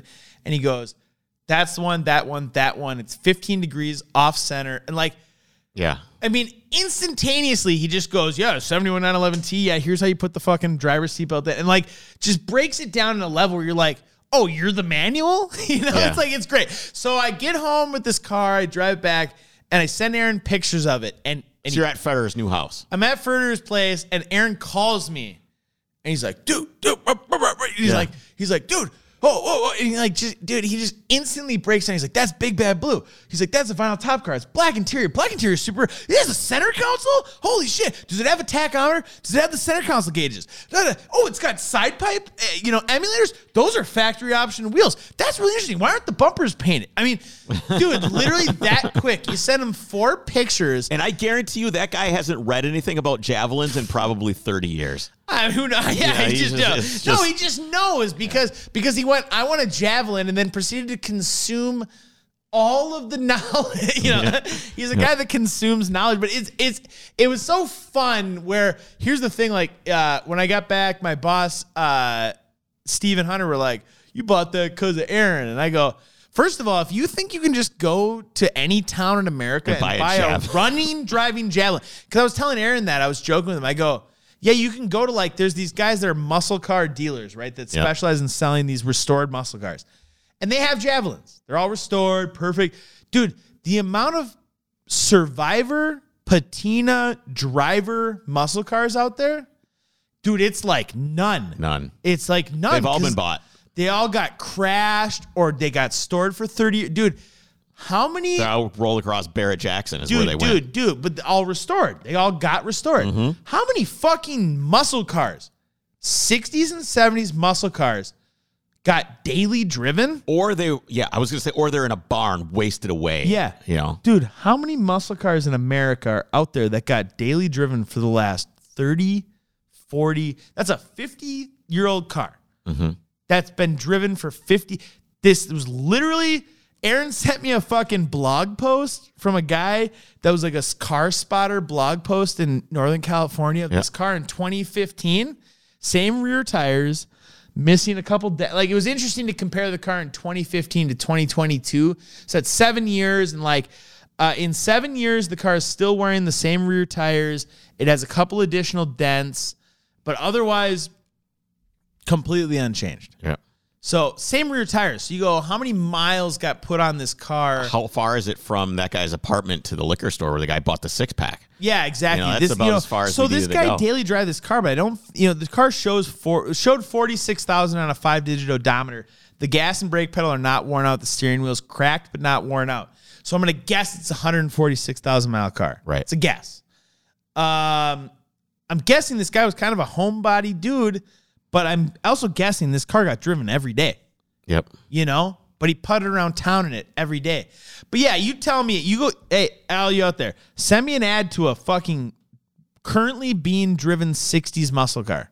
Not even just a Javelin, just anything. Any Mustang, Camaro. Literally find me any car from the 60s wearing OG plates, owned by an old dude that's been his daily driver for his whole life. You find that, good fucking luck. That's why when I found that car, I was like, because here's the thing. I've owned 2 Cali blue plate cars. I've owned a Sunshine plate car. And I literally told Nate when I went out there, I go, the Grail is a black plate car. Now, what does that mean, black plate? So black plate was like 30s to early 70s. Blue plates, so I had an 80 and an 82 Caddy. They're both blue plate cars. My 86 4Runner was a Sunshine plate car, so it's a white plate, and it's got 2 sun spheres on both sides. Yep. And then if you into the late 80s, early 90s, the California plate started with 1 6 letters. And now they're on 9 6 letters. So they're about to run, and they just brought back black plates, but they're like vanity plates in California. But yeah, from the time that the DMV existed and cars existed in California, and the modern size license plate existed in California. The first California license plates were black with yellow letters. And in California, you buy a car, and if the car doesn't leave the state, the plates stay with the car forever. Yep. So if you're going to California and you're hunting finds, you're looking for a gem, you're looking for a jewel in California, right away, if that car does not have the original plates on, it's not a jewel. Because something happened, right? It got neglected. It left the state. Yep. But to find a car that's 53 years old wearing the original plates, that means that car lived in California, was constantly registered, was constantly driven. Nothing happened in 50 fucking years where that car lost its license plates. So for 50 years, half of a century, this Javelin was driven, registered, insured, and California's got very strict rules about this stuff. Like, somebody kept up on this car for half a century. So and this is a California-only thing. If you're looking for old cars in California and they wear the original plates, you got a jewel. You got a gem. That car got loved. Somebody, even if it was in a garage, somebody paid the registration. Somebody kept up on the title. It's like, it's of all the states in the country to just go on Craigslist and like just, if you're going to look at one indicator, original plates in California, you're like gem. That's an instant save the post. Like, even if it's a car I don't like, just because you're like original plates, like it's going to be the 4Runner, I was the second. I bought that from the original owner, 86 4Runner. The Rabbit truck I bought from the original owner, 82 Lawrence Livermore guy. Those are both the 4Runner and the Rabbit truck were gems. It's just like, if you want to find a gem, which why would you not? Right. Who doesn't want a jewel? It's like, these are what. So yeah. So you got the Javelin. You have it. It's yours. Yeah. Where you just, I remember some of the cars I've gotten, you get behind the wheel and it's different than when you test drive it. The guy wouldn't let me leave his apartment complex till I paid for it. So what'd you do? Drive it in circles? I did one lap around here's what I did. I started the car. The guy goes, how long is the last time this car was started? And he goes, a couple weeks ago. Like, when's the last time it's been driven? He's like, a couple months ago. So just generally, as you like deal with these, you buy cars, you deal with people, and like, I'm a mechanic. I hear all these stories. A couple weeks ago is a couple months. A couple months is a couple years. Like, like whatever people say, just 10x the time. Like, no, it's just your dude. Especially when you're 70 and you're dying. Like, time extrapolates. Yeah, a week ago was a year ago. So the car hadn't been driven for a really long time. So it started. It ran really poorly. I expected that. But I limped it around this loop around the apartment complex. Just to see if it would go. And on the loop around the apartment complex, the driver's window chunked into the door. And I'm like, all right, great.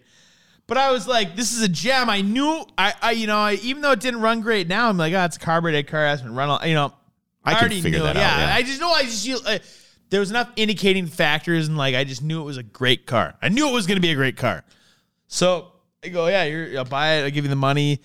So I drive, it was 14 miles back to Nate's place. And on the drive home, 14 miles, I was like, I don't think this car is going to make it 14 miles. And I got to go 3,000 miles. And then like 5 miles from Nate's place, I'm 10 miles on the drive, the alternator belt shreds. I limp it to Nate's place.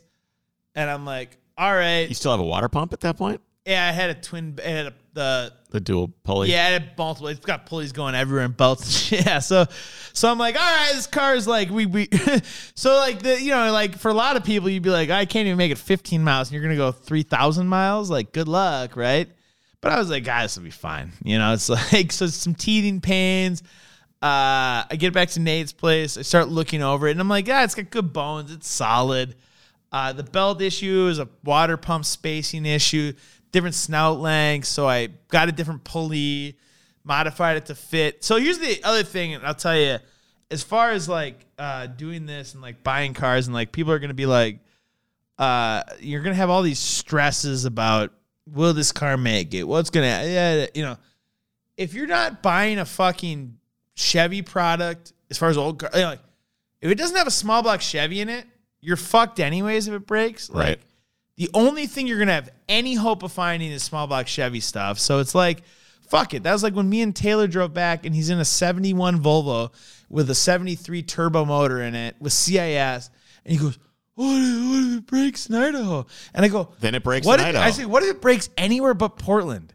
Because I go, if you're 50 miles from Portland or 500 miles from Portland, nobody has 71 Volvo parts. Yep. So you're like, fuck it. You know, if anything goes wrong, like you're equally fucked anywhere. That's one of the reasons why I got rid of the CIS on my 911. Because I just, as well as it operated, if something went wrong with it, there's nothing you can do. Yeah. Pretty much. Yeah, it's a problem, you know, but yeah, I mean, like, look, anytime you're driving an old car, a boutique car, it doesn't matter where you break down. Like, my buddy Danny has a Chevy Express van, 4x4. It's basically a half-ton Chevy truck with a van body on it. Yep. And he was going to buy a Sprinter, and he looked at all these different vans, and he goes, I don't want these boutique things because he goes all over the United States and vacations and travels and snowboards. And he's like, every town has parts for LS. You know, yep. Every auto parts store from here to Nantucket has an alternator for a 6-liter LS. The bumper in the middle of Utah with the faded sign with fucking can rebuild the whole motor and everything. Any part for an LS. So basically, if you're gonna buy anything but a GM V8 product, you're fucked anyway. So it's like you're just gonna send it, and whatever happens. Or the 3800 V6. There's probably parts for those. Well, yeah. So there's cars like the. Whoa. This is a tangent that we're not gonna go on. No, it's not good. So here's the deal. So I get this car back to Nate's. I look through it. You know, there's a tire I fixed. There's a belt issue I fix. I tidy up a few things, and then you go. I'm driving this car across the country because if literally anything breaks in this car, I'm fucked. There's nobody has AMC parts, just as equally as nobody would have 944 parts or 911. Yep. You know, it doesn't fucking matter. If you're going to take anything but a new car or a GM V8 product, you know, a common thing across the country, you're equally fucked. So if you're like worried about any of that, just say it. It literally is all equivalent. Guess what? You could pretty much break down anywhere in the country and you're not going to die. Well, no, and that's the thing. Like, dude, if you want to know my level of concern, I mean, my personal level of concern approach is 0. I'm speaking to what other people have told me about their levels of concern. Yeah. To me, if this car blew up in the middle of 50, in the middle of fucking absolutely nowhere, Nevada, I would actually kind of get a little excited. I'd be like, the universe has just presented me an opportunity to tell some more to stories. Try and overcome. Yeah. Oh, yeah. Dude, if I'm in the middle of nowhere and the car blows up, I'm like, kind of like jazz. I'm like, cool. Like, you know, I get bored. With the Pinto when it started misfiring, and I was just past Teddy Roosevelt National Park in North Dakota, almost to the Badlands or whatever, and it started misfiring, and I was like, oh boy, here we go. You know, this is going to be part of the story I'm going to have to write later. It ended up just being like a melted spark plug wire, but it was still kind of like this, like, woo, yeah. Dude, same thing with me. The Javelin started misfiring, and also the alternator started not charging at the same time. And I'm like driving, and so I'm in Northern California headed to Tahoe. It's night, and I'm getting an alternator light. Are you ready to talk about the journey?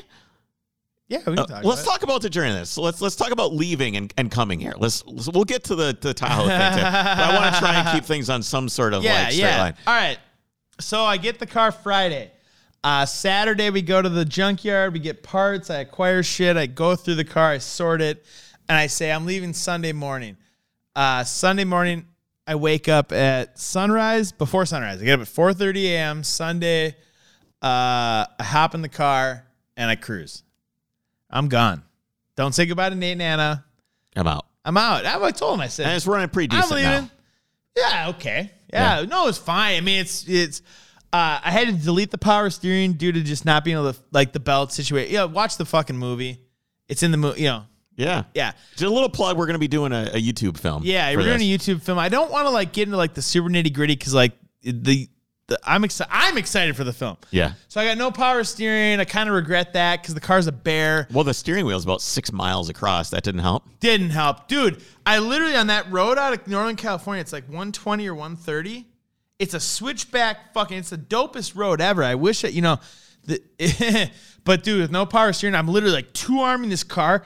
There's sections in the video I watch where I'm like, like, dude, and I like missed corners because I couldn't steer fast enough. And yeah, I cruised, and that first day was just like sublime because you're in just these, dude, rural Northern California is something, you know, it's a special place, that's for sure. Yeah, you know? It is far more remote than you'd think for California. Dude, California becomes desolate. Like, people are like, you go to LA and you're like, oh my God, you know.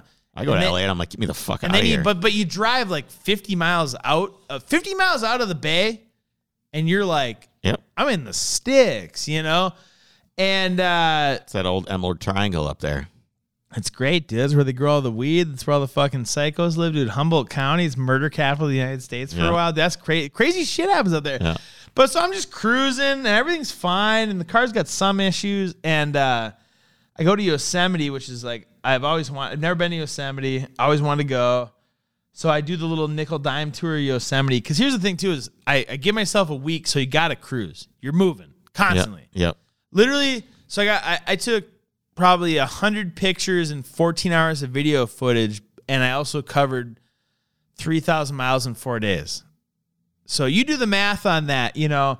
I'm cruising. I'm moving. So, you know. A pretty rapid clip across the country is about 2.5 days. You know, so with all the stuff, I mean, you not taking pictures, just cruising. Yeah, you can make it in like 24 to like 26 hours. And that's from Minnesota, West Coast to Minnesota. Yeah. I drove my Pajero back. I did this Pajero in like 32 hours. Yeah.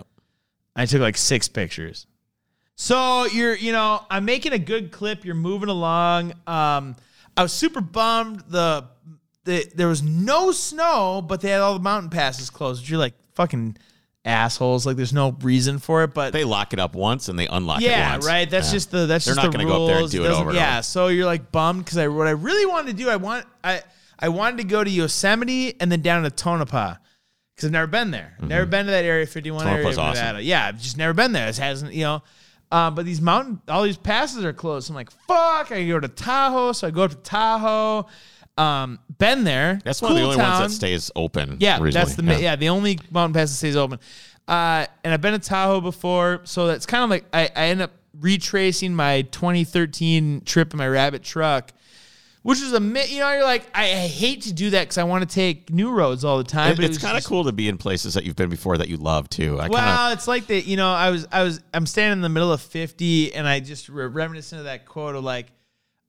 You can never revisit the same. You can never revisit the same place twice because you're not the same person. The place isn't the same. Mm-hmm. You know, so it is different. You know, you want to experience all these new things, and then also like it's kind of like I had these thoughts as I'm driving along, and I'm taking these pictures, and I'm taking this video footage, and I'm driving this blue '69 Javelin compared to this blue '82 Rabbit truck. And it's completely different driving experiences. There was a great sense of like the elevation of what a decade of my life has been between 2013 when I went to Mexico and 2022. You know, 2013, I was with the same chick, but we were like barely dating. Now she's my wife. Now I have a house. I was living in a van before the Mexico. You know what I mean? Like, So like you're driving along this road. You have like 300 miles, 400 miles of like desolation and nothing through Nevada, and so that's an advantage. I always say that when I'm out there, there's so much nothing that it feels like something. Oh, it's like, this is the best, dude. Yeah. But so I will say, as much as I wanted to go to Tonopah or wanted to go to a new place, there was like this actual like positive about going to the same place I had been before, because I was suddenly finding myself drawing all these comparisons and comparing and contrasting my life and where a decade's taken me and what I'm doing. And I'm still doing the same thing, right? Because like this is legitimately my favorite shit in the world. This is what I love to do. And then you go, you know, am I doing it better? Am I doing it more interestingly? Am I doing it more meaningfully? Do I still love it? You know, like 10 years later, I'm still doing the same shit. I do ask myself that too. I'm like, do I still like doing this? And then obviously the answer becomes yes. Oh, but fuck yeah, dude. That was awesome. Like, dude, that Rabbit truck would barely go 60. The seat was the original seat's blown up. Dude, you want to hear a fucked up story with that trip? I went to a junkyard in Stockton, and there was a fucking Mark II GTI that had the fucking Recaros in it. Yeah. And I like just left them. Because I'm like, this is like 2013, just getting into Volkswagen shit. Didn't realize that I could literally have bolted Mark II Recaros into my Rabbit truck. And they were probably like $100 at this Stockton fucking. Anyways, so, but yeah, I'm fucking cruising. You're just lucky we're short. Yeah, that's another. Yeah, but yeah, you go, yeah, I still love this. Yeah, it's great. I'm taking better pictures. Why am I taking better pictures? Well, the cameras are better. Artificial intelligence. Chris told you to put your grid on your phone. But also because I gave a shit. You know, like it was something where you go like, traveling means something to me. I want to take pictures of these trips because like you want to remember them. And I print pictures out and I have them around and like, so like you go, am I a better person than I was a decade ago? And like in literally every fucking measure of it, you're like, yeah, I've improved. and it's so easy to get lost. Would you enjoy it if you said no? Fuck no, dude. I was a terrible person. No, I'm saying if you look back and in the same situation, I guess this is a hard hypothetical, but if you were in this situation driving across the country in this Javelin and you look back and you go, I'm not sure if I'm a better person. Does the trip change what it means? I think I'd quit, dude. I mean, if I was the same person I was in 2013, I'd be not even the same person, but just not the person you thought you'd be. If I wasn't substantially better, I'd be so disappointed. I don't even know how to contend with that level of disappointment. Mm-hmm. Like that would be just death. That'd be death. You go, because I've had, dude, in the last 10 years of my life, in the last couple years of my life, I've had some stupendous failures by like every normal person's account of the measure.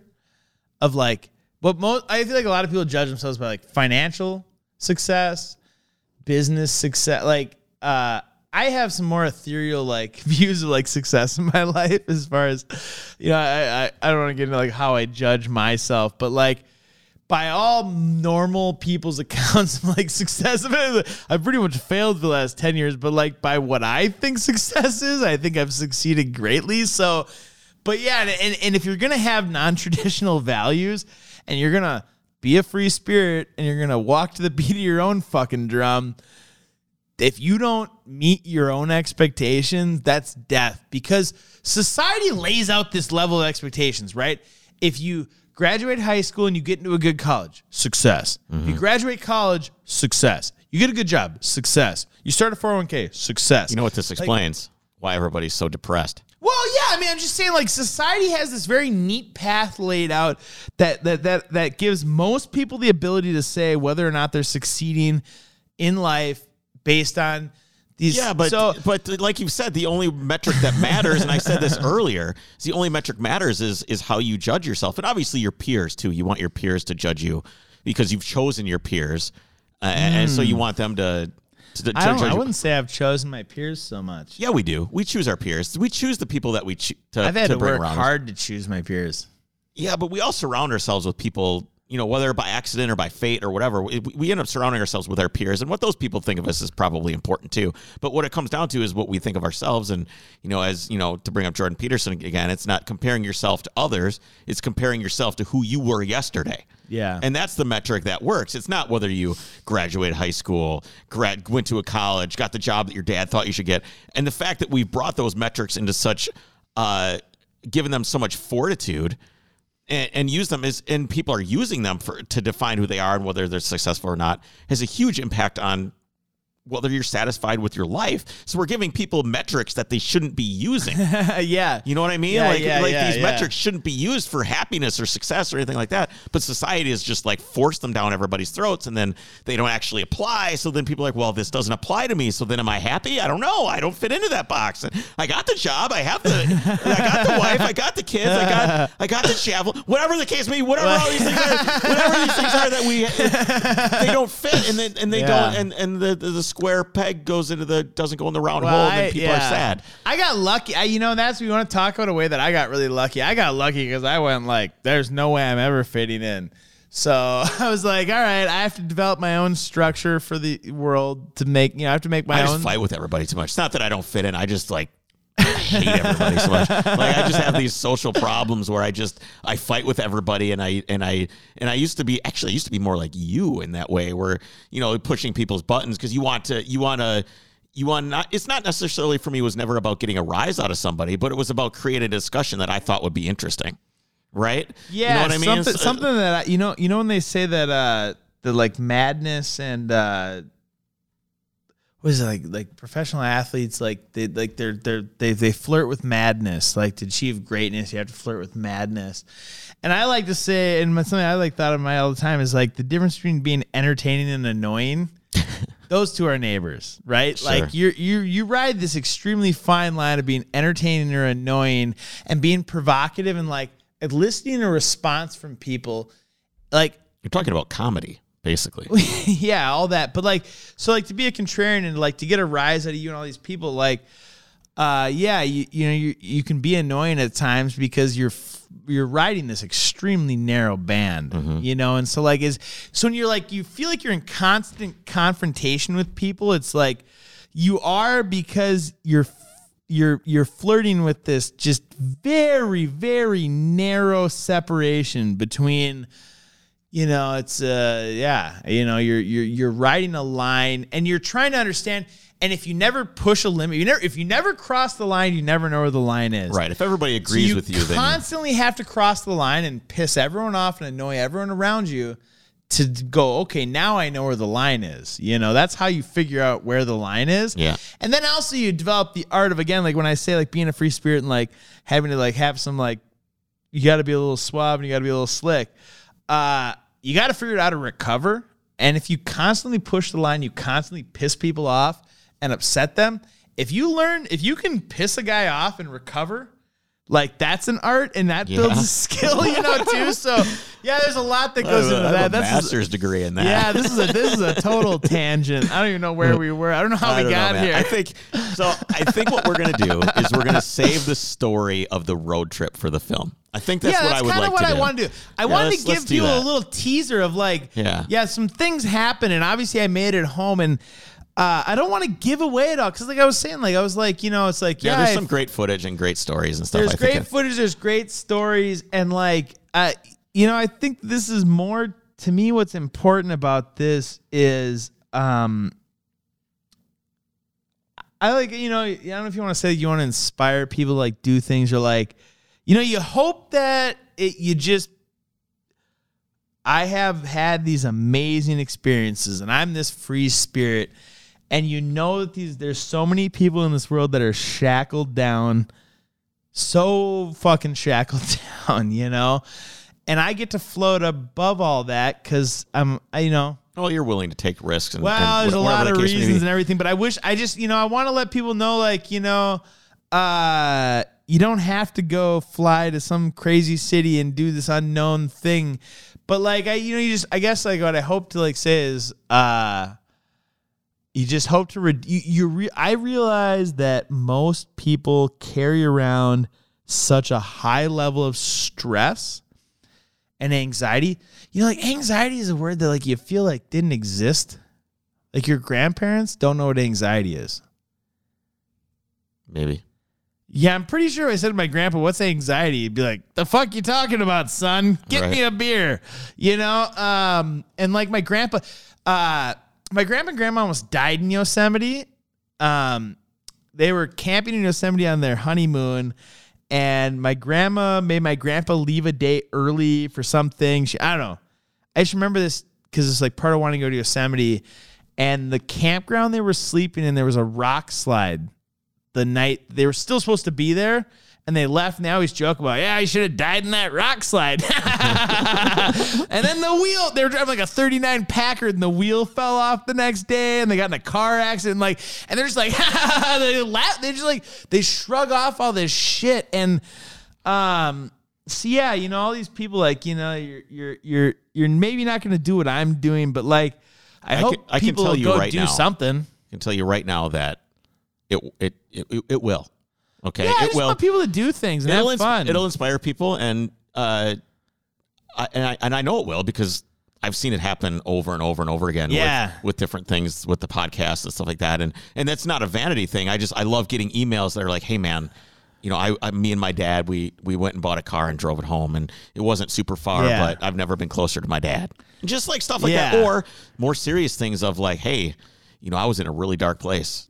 Yeah. You know, I was in a really dark place. And I've talked to people that are, you know, some pretty deep holes. Sure. And they take inspiration from the exploration and stuff. Everybody that listens is kind of like a car guy or would love the allure of the exploration, but they don't do it. But then when they do, you know, even if it's in such a small way, it really does. It does inspire them. No, what I guess like just from like the feedback that I've gotten from just like not even being involved in like whatever this is, and like you're like just friends in like real life, just people I've known and interacted with. Like I've always gotten this like reaction from people where they'll be like, you know, well, I wouldn't, you know, like I don't want to like come across as somebody that's like doing something that's like crazy or like weird, like unattainably like wild, because like I get that most people aren't going to do what I'm doing, right? But like I just hoped, like, you know, it's like, dude, whatever anxiety you're having, just know you're not going to die.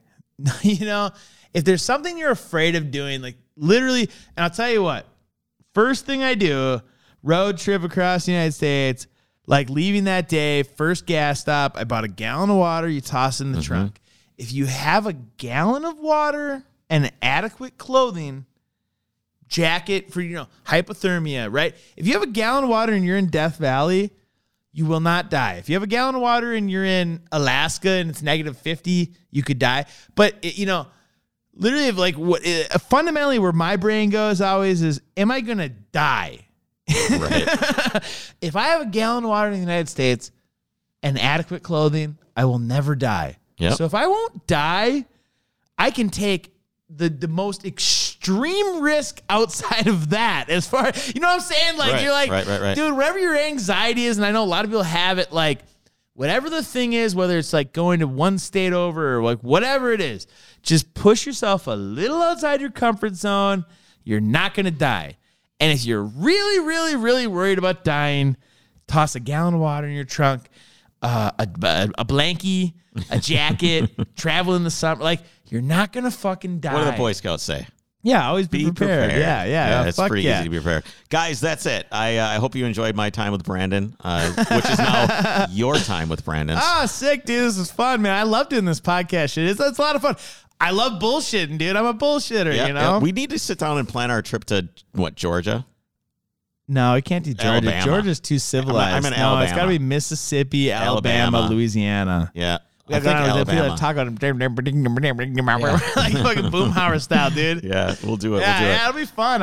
You know, and again, like that's another thing. I want to push my boundaries. Sure. And try something new and crazy. So let's do it. All right, guys. Let's do it, dude. Thank you, Brandon. Yeah, no problem, man. I'm having a great time, dude. Thanks for having me on, and thanks for allowing me to be like part of your thing, dude. I'm having a great time. All right. We'll see you. We'll see all you listeners next week. Take care.